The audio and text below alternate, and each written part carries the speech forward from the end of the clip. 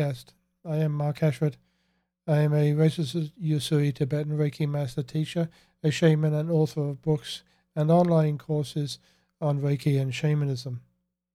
Weekly I post a video on YouTube and podcast on all the popular podcast platforms describing the shamanic energy for the coming week. Shamans see spirits and energy in everything in this world. Streams, rivers, lakes, and plants. Mountains and stones or rocks all have energy that speaks to a place, a time, and purpose. The stone people are the spirits in the rocks and mountains we see all around us.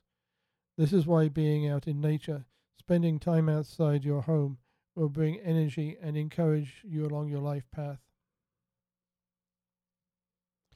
The card repeats the ask to be open and accepting of the messages that the spirits of the stone people have for you. The information you need to move forward, if you are stalled, is available, but you are not paying attention or being open to receive it and apply it. If you are lacking energy, depressed or confused, the energy and knowledge of the stone people is open to you now. Is it that you don't want to move on?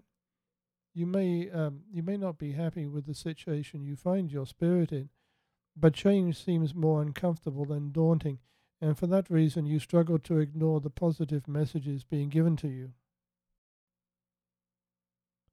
Slow your mind that is so captivated by the minutiae of busy mind living. Slow your mind from the loss you are feeling. As you slow your mind, slow your spirit to listen and learn from the messages of the stone people. Then you start to see the world through the eyes of a shaman. Look around you as you walk in nature. If a pebble or small rock speaks to you, pick it up and hold it in your hand.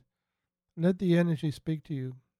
Breathe it in and learn from the message of the stone person in that small piece of early energy. The stone people ask you to be clear about your intentions in life. As you are challenged, learn from each challenge and move on to the next with new knowledge. Be open to esoteric knowledge that is revealed to you. Accept and use it.